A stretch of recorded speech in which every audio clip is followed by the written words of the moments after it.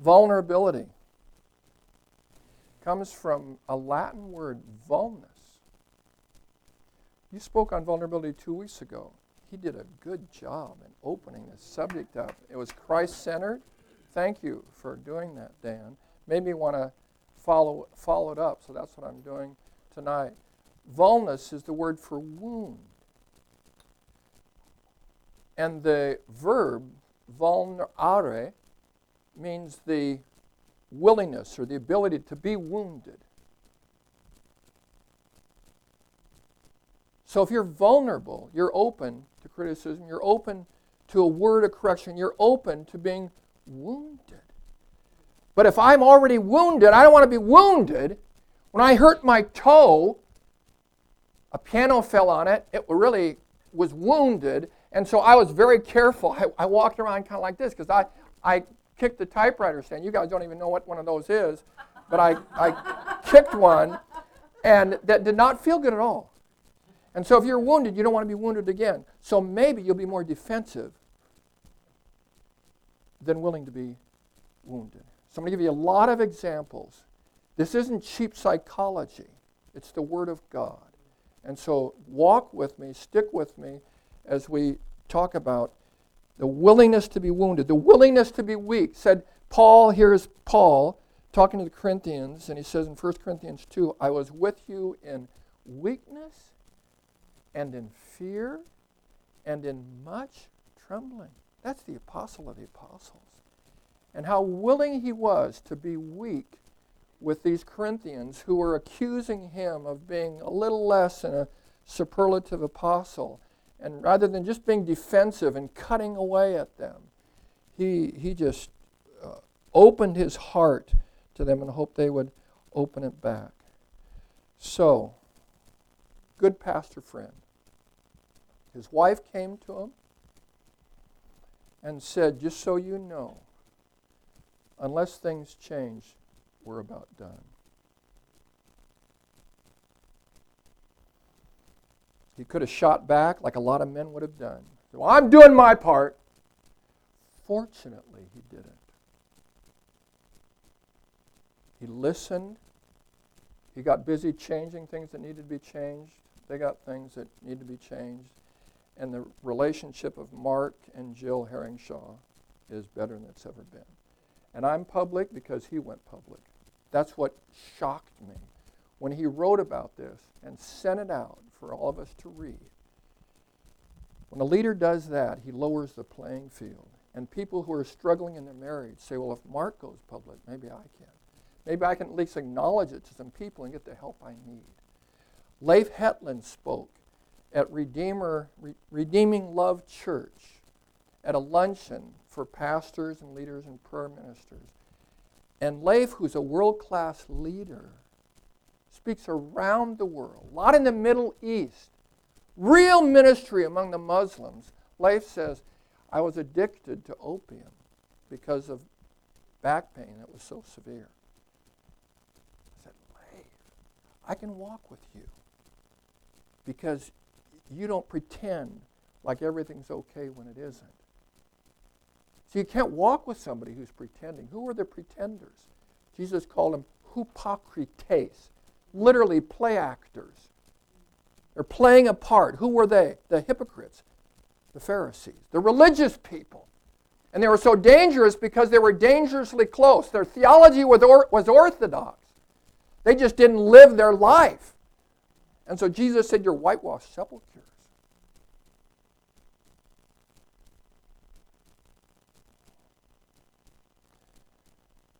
My son, 1 year ago, wrote to his siblings, and he said, I'm sorry that I haven't been the kind of grace-oriented elder brother that you guys needed.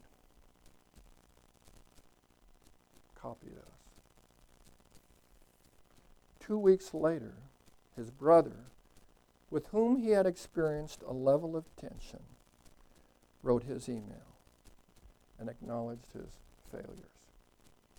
That's the kind of thing you hope for in a family. But let me tell you, few family systems live with honesty. Would you agree? Especially when you start becoming a teenager and the hormones are bouncing off the wall and you're experiencing things that you haven't experienced before, and maybe you're trying things that you haven't tried before, at least wanting to, and you can't talk with Dad about it because he wouldn't understand. You can't talk to Mom, and so you bury it. You keep it inside. You hold a secret more than a month. It's holding you, and you call that fellowship. It's nothing even close. And so most families, including the one that I grew up in, was like that. And I told my kids after my parents died. My dad was wonderful. My mom was wonderful. My mom was the most godly person I think I've met. Wouldn't you agree? You don't meet people like her on a regular basis. But yet they did not know. They didn't experience it. They didn't know what it meant to walk in the light as he is in the light so that we can have fellowship one with another. So we didn't have it in our family. So I came into a family not knowing how to do it, and it took me a while to get to it. And there was some pretense in our family. I had a son who told me not long ago, I felt like the marred child in a family without any mars. I was the flawed person in a flawless family. I said, didn't your brothers ever talk to you? Didn't I ever say anything to you? And he said, no. I felt like an idiot. Why didn't I share some of my struggles? Why did I distance myself by not being vulnerable? If we walk in the light. Before that, if we say we have no sin, who's being deceived? We deceive ourselves, and the truth is not in us. But if we walk in the light, that doesn't mean walk in perfection. It means walk exposed. We're in the light. We're exposed. God is light, and if we walk in the light, then what do we have? We have two things. What do we get? Fellowship. What's fellowship? Literally, koinonia, sharing. Koinos, Greek word for common. Sharing, koinonia. We have things in common. We have fellowship one with another. And what else do we get? Blood of Jesus Christ, his Son, cleanses us from all sin. So the thing that we think we're not going to get is what we get. What do we think we're not going to get if we're honest? Hey, they're not going to accept me. In fact, we're going to accept them so much because we realize when he preached a sermon about 4 or 6 months ago about joy. Wasn't that about that long ago? And see, I remember. He talked about joy, and he said, I want the kind of joy that is not conditioned by circumstances. Wouldn't you like that kind of joy? If our joy is circumstantial, then welcome to the roller coaster. And then he said, I'm not there. What a good way to say. He leveled the playing field and acknowledged that I'm not there. Well, I wanted to go with him then. I wanted to experience what he was going to try to experience. But he said, I'm there. Hope you guys make it. Then it's hard. I had a guy once, a young adult, that spoke at our Lenten service as a pastor at Trinity Lutheran San Pedro. He's now a missionary in Zimbabwe. And he gave this good message about victory. After the evening was over, I said, let me ask you a question. Was it as easy as it sounded like? He said, no. It was really hard. Well then, next time you give it, tell us how hard it was. Because then we're more likely to go with you. But if you make it sound easy and we try it and it's not easy for us, we'll say, well, he's got it, I don't. So you want to lower the playing field. How do you lower the playing field? By vulnerability. Not letting it all hang out. I'm not talking about that. I'm talking about appropriate vulnerability, and John knows about it. That's why he writes in this first chapter. We're going to talk about this more on Thursday.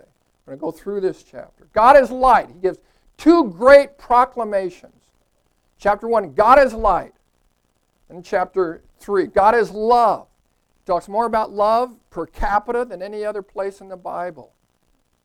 But first he talks about love. Light exposes and love embraces. If you're willing to be exposed, then you're going to have the experience of being embraced by the love of God. If you walk in the light, if you learn to walk in the light as he is in the light, then we have fellowship one with the other.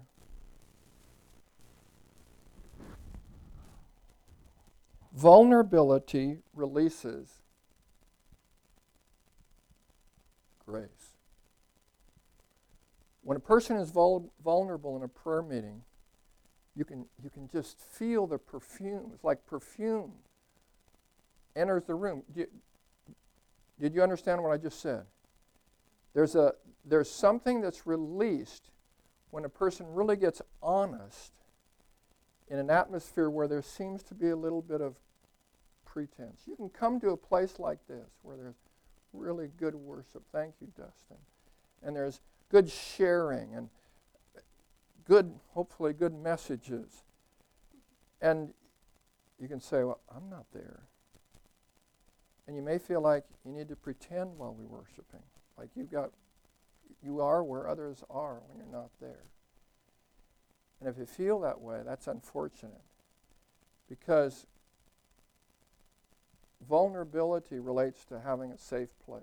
And I'm trusting that this is a place that's safe, where people are free to be who they are. Beverly told Jerry, I'd really like you to not spend too much time at work. I think you're spending too much time at work. I'd like you to spend a little more time with the kids. So Jerry, who had just heard a sermon about going low and being humble, reacted and said, I do my part in this marriage, lady. Keep your mouth shut. Beverly backed off, closed down, kept her pain to herself. Defensiveness destroys relationship. Vulnerability releases grace. Defensiveness kills it. Craig risked telling his boss that there was some dissatisfaction among the employees because of no breaks and because of a short lunch, and just recommended that we have a chance to talk about those things. Martin responded by cutting Craig's hours and telling him he was a whiner.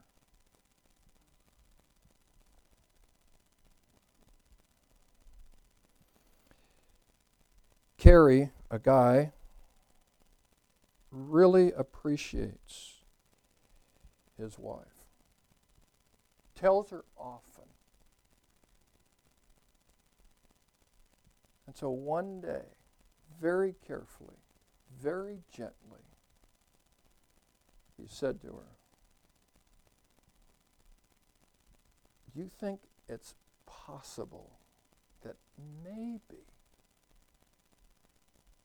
you might be talking on the phone just a little too much?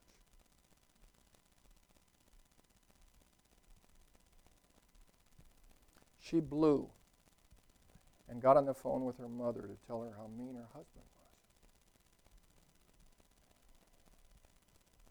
We walk in the light as he is in the light. We have fellowship. We have koinonia with one another. And the blood of Jesus Christ, his Son, cleanses us from all sin. If we say we have no sin, we deceive ourselves. Really sad that happened. Captain, basketball team, told the coach that maybe the reason for their record is the tension that's on the team. The coach fought back the anger that was rising, and he asked the captain for a little more information. The team met together, aired their differences, came to a deeper level of unity, and they won more games.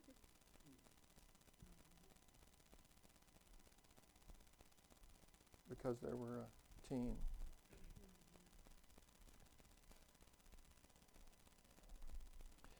Turn to 2 Corinthians 12.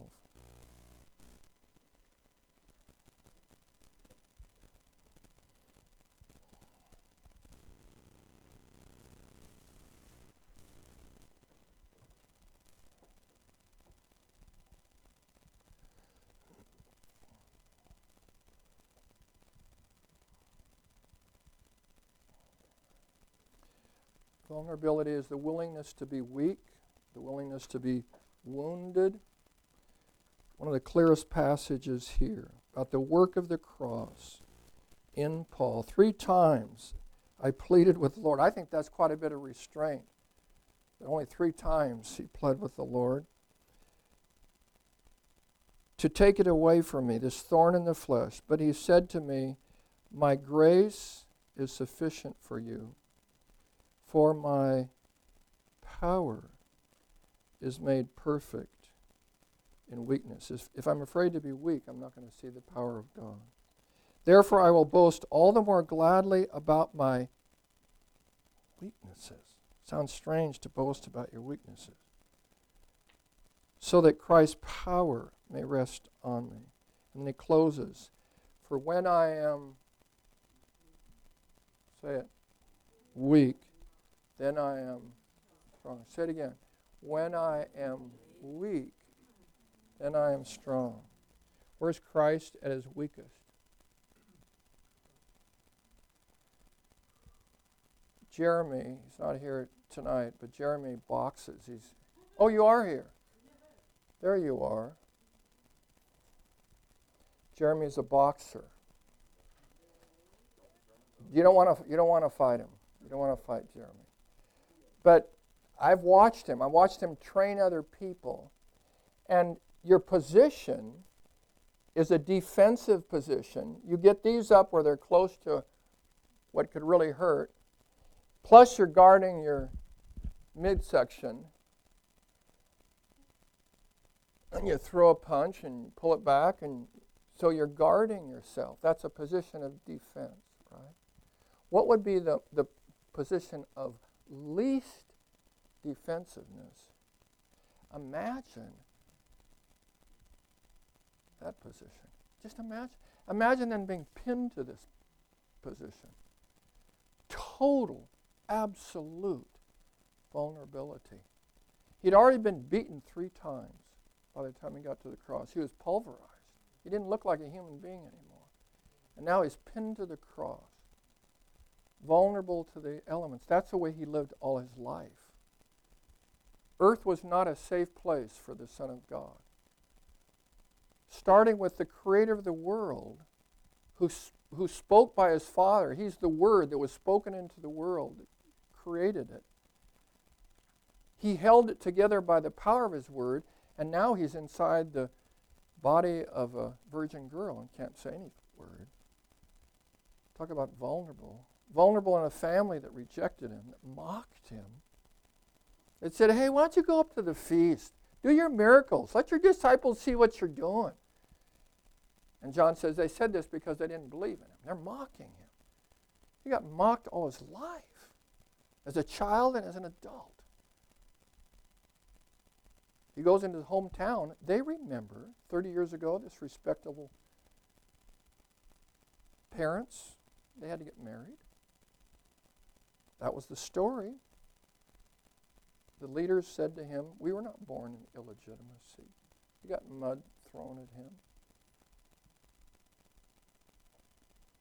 Vulnerable to his disciples, who finally left him at his darkest hour, all alone. That's vulnerable. Beaten up, not once, but 3 times. Taking it. He's God, and he's taking it. That's vulnerable. He is the one, more than anyone, that shows us what it means to be open to attack and to not defend ourselves. Lord Jesus, teach us. Teach us about vulnerability. We're so defensive. We so easily react. We want to fight. And he said, I can call down 10 legions of angels. And as he does that, 70,000 angels in heaven pull for their scabbards, ready to hear the word. They're ready to attack. And the moment the Son says, I've had enough. But he didn't do it because he was vulnerable for us. The blood enables us to be vulnerable because it says it gives us confidence to approach the throne. The blood of Jesus Christ gives us confidence not to be strong, but to acknowledge our need. Not to be cowards and pretend that it's okay when it isn't. Being willing to say, not to everybody, but to somebody, here's what I'm struggling with. Here's my need. Please help me. In that context, it says, if we confess our sins, the context is fellowship. I think it means then, if you take it in the context, confess to one another. It's easy to confess to God. He doesn't say, like we might think someone else might. But if we learn how to confess our sins to one another and walk in vulnerability, we're causing fellowship to increase. And when fellowship increases, koinonia increases, influence increases. Because as we walk in unity, the world sees that the Father sent the Son. So that's what we're looking for. There are 4 groups in the Gospels that know how to be vulnerable. See if you can think of the 4 groups that Jesus speaks about. Jesus uses them as examples that know about vulnerability. Children often. The disciples are talking about who's the greatest. They had that argument in the upper room when Jesus was talking about his death. Read it, it's there.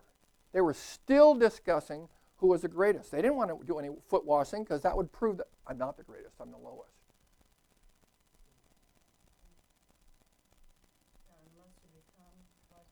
Like a little child. I love little children because they're so vulnerable. Listen to some of these things. They're just wonderful. They're funny. Dear Miss McMahon, you're a good teacher, but not my most favorite teacher.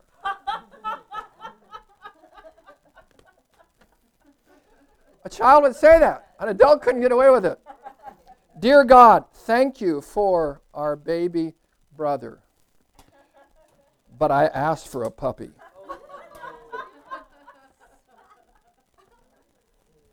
Dear God, please send Dennis Clark to a different camp this summer. Don't you love it? My favorite is when the boy gets asked to lead in prayer. They have the relatives over for Easter, and he's really embarrassed by Dad. He's thrown off guard. He's just a young guy. And he says, I don't know what to say. And Mom says, just say what your mom says. He says, okay. Dear God, I sure don't like having all these relatives over for dinner.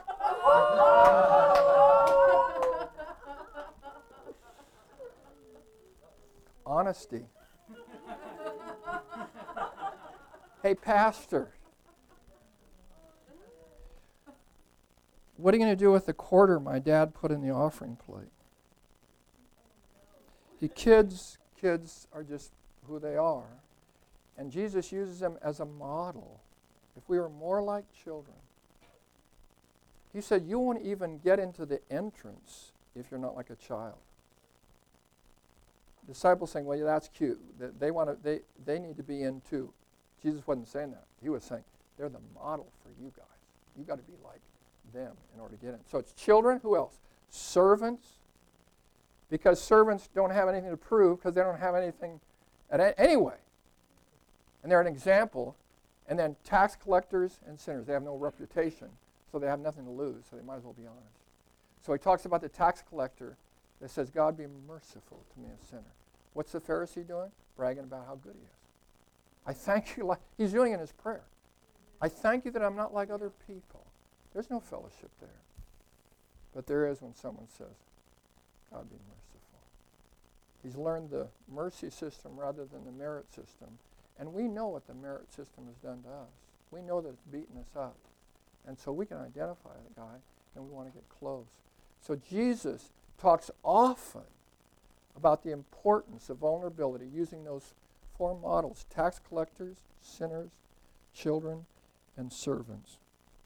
And he's the model of it all. Just talk back to me now. What might keep you from vulnerability? Fear of? That's a big one, isn't it? Rejection doesn't feel good. If you've been rejected, you don't want to be rejected again, so you fear. Have you experienced that in being vulnerable? You know, maybe there are times where we have, where we were vulnerable and somebody took it the wrong way and they hit us with it, so we learned, okay, I guess you don't talk about that here. Yeah. What else? Pain? Mm-hmm. Fear of abandonment. Pardon?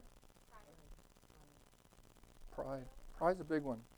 Yeah, I want to at least look good. If I'm not that good, I want to at least look like I am. It feels good to be appreciated for something, even if it's not who I really am. Yeah, it is safer. Kids will ask any question. When you get older, you don't want to ask a question because you don't want to look like a dummy, and so you want somebody else to ask it, right? At least let them show that they're stupid. I don't want to ask a question. Drake, were you going to say something? Fear of attack. Yeah. Oh, who are you? Man, you don't belong here. That kind. You know, when we learn to do it as a community, it's going to upgrade our fellowship. And you know what happens when you upgrade fellowship? You upgrade worship. When relationships increase, so does worship. If you want to increase your worship life, increase your relationships. When your relationships are out of order, God says, don't worry about the worship. Lay your gift at the altar. First be reconciled to your brother, and then come. Because where there's unity, the worship goes off the charts. Where there's a deep sense of unity, it's growing. And the deeper it gets, the deeper will be our level of worship. I'm going to stop here. Let me just ask one more question. What are some of the benefits of vulnerability? What will vulnerability do for us here or in your home? Let me just, by the way, say, why don't you lead the pack in your own family and see if what you do can encourage greater vulnerability in your home? Andrew led it. Israel led it. They were willing to be vulnerable, and some things happened that changed the way our family does business. So thankful. Out of their need, they got vulnerable. How about if you did that in your family? Could your family learn something more about being honest with each other, honest in relationships? Boy, I wish we had that talk before my mom and dad died. And you know, when this happened, Andrew said, Dad, I'm sure glad we had this talk before you died. Because as a result of this, I went to them and I said, where have I failed you as a father? And as I told you, they didn't wait 10 seconds to start telling me. They jumped right in. And I was reacting inside saying, that's not true, that's not true.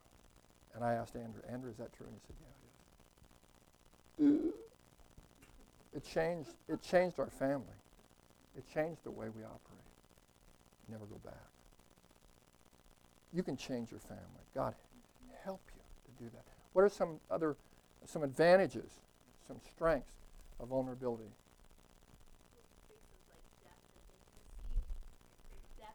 Yeah. Don't talk about intimacy if you don't know about vulnerability. Don't talk about it because it's not true. Yeah, right. What do you think? Once you've gotten it out and you're accepted, that's such a wonderful feeling, isn't it? Oh my. Because a secret has to be sustained. And sometimes it has to be sustained by other secrets. Lies have to be sustained by lies. And if you come into the light and then walk in the light, I think there's going to be a whole lot of peace that you didn't know was possible.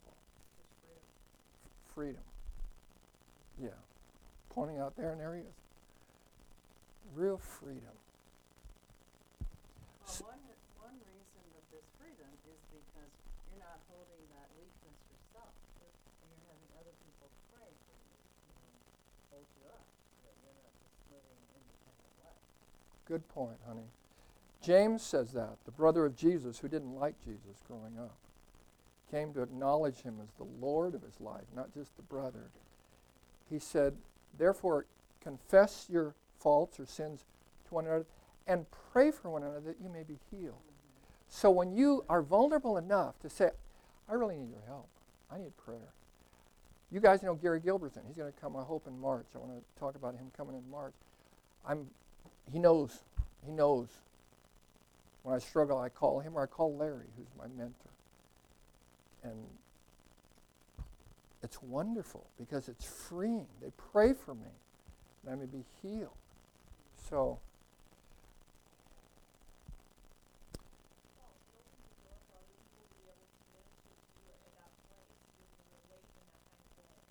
good.